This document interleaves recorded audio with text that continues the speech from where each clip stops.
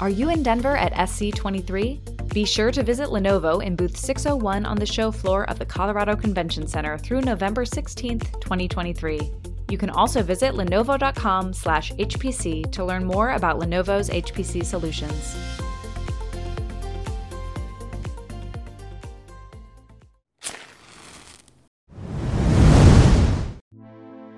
Aurora is getting 55%. This is the ratio of R max over R peak with a matrix size of 22 million. Frontier is getting 75% efficiency with a 24 million size matrix.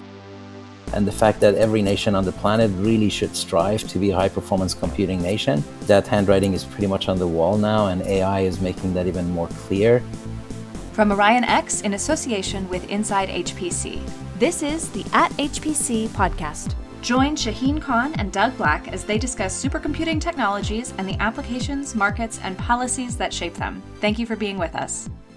Hey everyone, this is Doug Black. I'm editor-in-chief at Inside HPC, and Shaheen, great to be with you again. Today we're talking about the top 500 list released at the SC23 conference in Denver. To get right down to it, Frontier remains the number one system. This is the HPE Cray system powered by AMD chips, coming in at 1.2 exaflops. Probably the biggest piece of news about this list is Aurora, the new Intel HPE Cray system, is coming in at number 2. It's at 585 petaflops.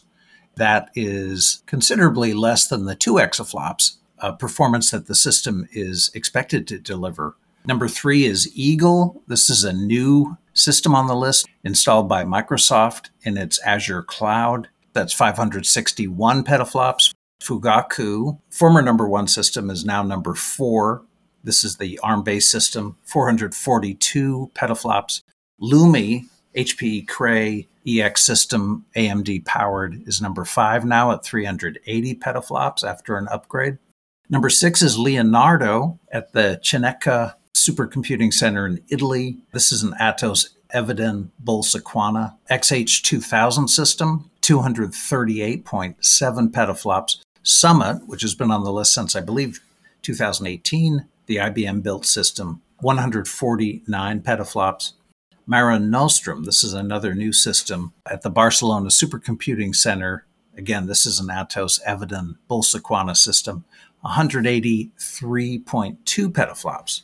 The new EOS system is number 9. This is an NVIDIA DGX SuperPod system. It's at NVIDIA, and that's 121.4 petaflops. And number 10 is Sierra, IBM system, 94.6 petaflops. That's the top 10. The fact that this is the 62nd edition of this report is always significant to me. They've been doing it for 31 years, and that's quite wonderful. I do, in agreement with you, think this is a step function this year. We're really getting more comfortable with over 500 petaflops, and the Aurora number seems to be for half of the system. I would have expected even half the system would be close to what Frontier would have. But when I look at the efficiency that they're getting and the matrix size that they use to get that number, Aurora is getting 55%. This is the ratio of R max over R peak with a matrix size of 22 million on a side. Frontier is getting 75% efficiency with a 24 million size matrix. So Aurora has more efficiency to gain by optimizing the system. And that's what Rick and Mike were alluding to in our podcast with them a couple of days ago. That's Rick Stevens and Mike Papka of Argonne. Their case was that Aurora is a 9-month installation process to get the system fully installed and running. And they're about halfway through that. So exactly. The other thing, as you mentioned, is there are 4 new systems in the top 10, and that's quite a good size shakeup. We don't always see that. That also pushes a bunch of other systems down. As you mentioned, some of the systems that continue to be pretty beefy are now like way down, and some of them don't even make it to the top 10 anymore. So that also is an indication of the competitiveness of this entire area and the fact that every nation on the planet really should strive to be a high-performance computing nation. That handwriting is pretty much on the wall now, and AI is making that even more clear. The ability to build these exascale systems is really a national capability that people are investing money in. Yeah, Shaheen, in my 8 years of covering the top 500, I've never seen such a shakeup. It's an obvious indication that more countries, more regions are investing more in HPC.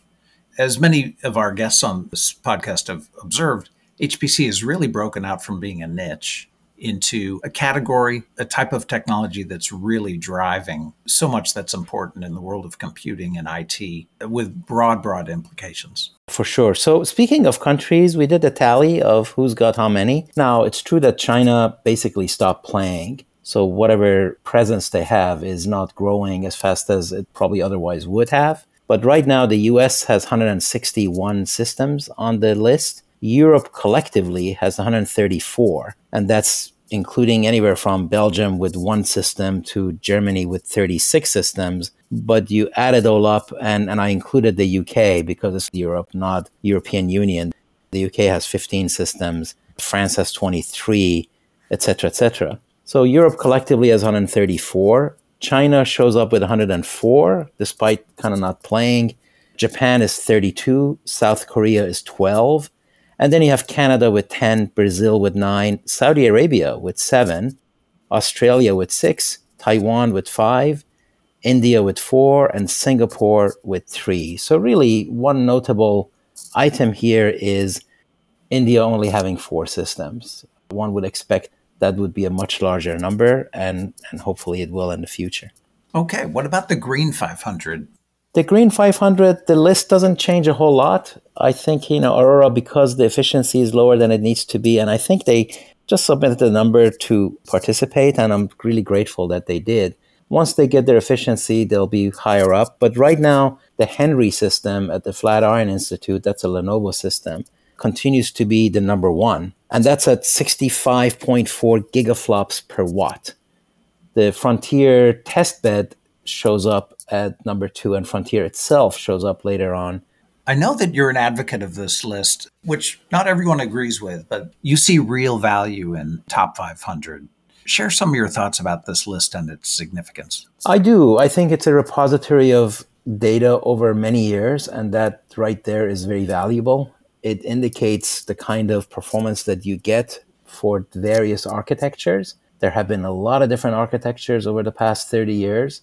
And some of those architectures may become interesting again in the future when different technologies advance at different rates, and what used to work 30 years ago may in fact just be interesting again. And it gives you that sort of historical perspective. And of course, it has a very important predictive power in my mind. I think if you know how to interpret the number, you can put 2 and 2 together and say, okay, if you're doing this with HPCG and this with HPL, and here's the matrix size, and here's the efficiency you got, and here's the interconnect, I can therefore conclude that you would perform like this for this particular application. And I think that's also highly valuable. There were a few other things that we looked at. One of them is vendors. Lenovo is number 1 with 170 systems, and that includes 112 systems that are outside of China. So it is important to note that Lenovo's global presence and where they are playing is increasingly systems outside of China. So you'll see quite a few systems in Europe, in the US, etc. HPE Cray is 105. That includes 2 that they did with Hitachi some time ago when Cray was handling it. Eviden is at 48, and that's interesting because they, besides HPE, really, they're the only other one that can play at the exascale level, and they are with the systems that we see in Europe. Inspur is 34, but they've kind of stopped playing. Dell is at 32. NVIDIA is at 19. So for those of you who don't think NVIDIA is a systems player, think again. That's a pretty nice number. Fujitsu is at 13, so they're behind NVIDIA. NEC is at 13. Sugon is at 9, but they've kind of stopped playing too. And Microsoft is at 7. So kudos to Microsoft for playing, and kudos for Microsoft to have the number 3 system on the list. This, I believe, is the first time that a cloud-based system is showing up at such a high entry. Well, it's fertile ground that we're talking about. And I think, again, it all reflects the growing significance of HPC, especially HPC in combination with AI. More countries and companies want to invest in it, and what's going on is tremendously significant. Are you at SC23 right now? Visit booth 601 at the Colorado Convention Center to see what's new with Lenovo. This year, Lenovo's SC23 theme is Smarter Revolutionizes HPC. How are they doing that, you ask? by driving global sustainable innovation with Neptune liquid cooling technology, optimizing tech utilization with TrueScale flexible IT infrastructure, handling the complexity of HPC software with the Lenovo EveryScale HPC and AI software stack, minimizing the impact of electronic waste with the Lenovo Asset Recovery Service, and more. Drop by booth 601 and visit lenovo.com/HPC to learn more. A few other things we've done, let me take you through that in terms of CPUs. Intel has 339 systems. AMD is at 140. So together they have 479 systems that are x86. So the rumors of x86's demise are highly exaggerated. Fujitsu is really playing with ARM, and they've got 8 systems. IBM Power is at 7. Both of those chips are absolutely fabulous, and you would think that they should do better, and I hope that they do. NEC's Vector Systems has 5, and that basically kind of gives you, there's one system with the Shenwei chip. Generally, it's an x86 play. Now, in terms of accelerators, surprise, surprise, NVIDIA is an 166, and that includes 10 systems with their latest H100. There's still a lot of systems there with the A100 and the previous generations that they had. AMD has 11, Intel Max has 4, and then there are 314 systems on the list with no accelerator. So there's fertile ground for accelerators to penetrate the list. Yeah, and I think looking forward, that'll be a big continuing change that we see as Intel and AMD join NVIDIA with accelerators coming onto the market, and then more systems adopting that. Yeah. This will continue to roil the list. That's right. So then you look at interconnects. InfiniBand shows up with 219 systems. There are 39 systems that are custom and proprietary interconnects, so that implies high-end. And then there are 33 systems with OmniPath that continues to be a player. So you add them all up, and you get on the order of 300 systems that have high-end interconnects. There are 209 systems with gigabit Ethernet, and that, of course, with the Ultra Ethernet consortium that has emerged, that number may increase. With PCIe switches, that number may increase. CXL on top of that might also change something. So those are all developments to watch. One other item, if you're in the mood. I am, Shaheen. All right. So that is efficiency. Like, how much are you getting out of your system? The top efficiency is an HPE Apollo system in Japan, showing up at number 80, and they're getting 98% of their peak performance. So that indicates what you could do if you really wanted to optimize the heck out of the system. So there are 17 systems on the list that are getting better than 90% of their peak performance. Wow. There are 60 systems that get between 80 and 89%, 93 systems between 70 and 79%, 98 systems between 60 and 69%. So really the bulk of the market is somewhere between 60 and 80% of peak. However, there are like 167 systems that are between 50 and 59%. Now that indicates to me that folks just run the benchmark and don't spend a whole lot of time trying to optimize it. And maybe that's just as well, because that's not their day-to-day workload anyway. Yeah. But it also shows just how much more performance there is to gain if you wanted to really optimize HPL for these systems. And then in terms of power requirements, there are 3 systems that have between 20 and 30 megawatts of power requirements, 5 that are between 10 and 20. So really the 2 of them together are like 8 systems that are more than 10 megawatts. About 80 systems are 1 to 10 megawatts, and the rest, 411 systems, are less than 1 megawatt. So really the bulk of the list is less than 1 megawatt of power needed. Yeah, it'll be interesting as the list gets broken down, the percentage of total floating point operations, if you will, come out of the top 10 versus the bottom 490.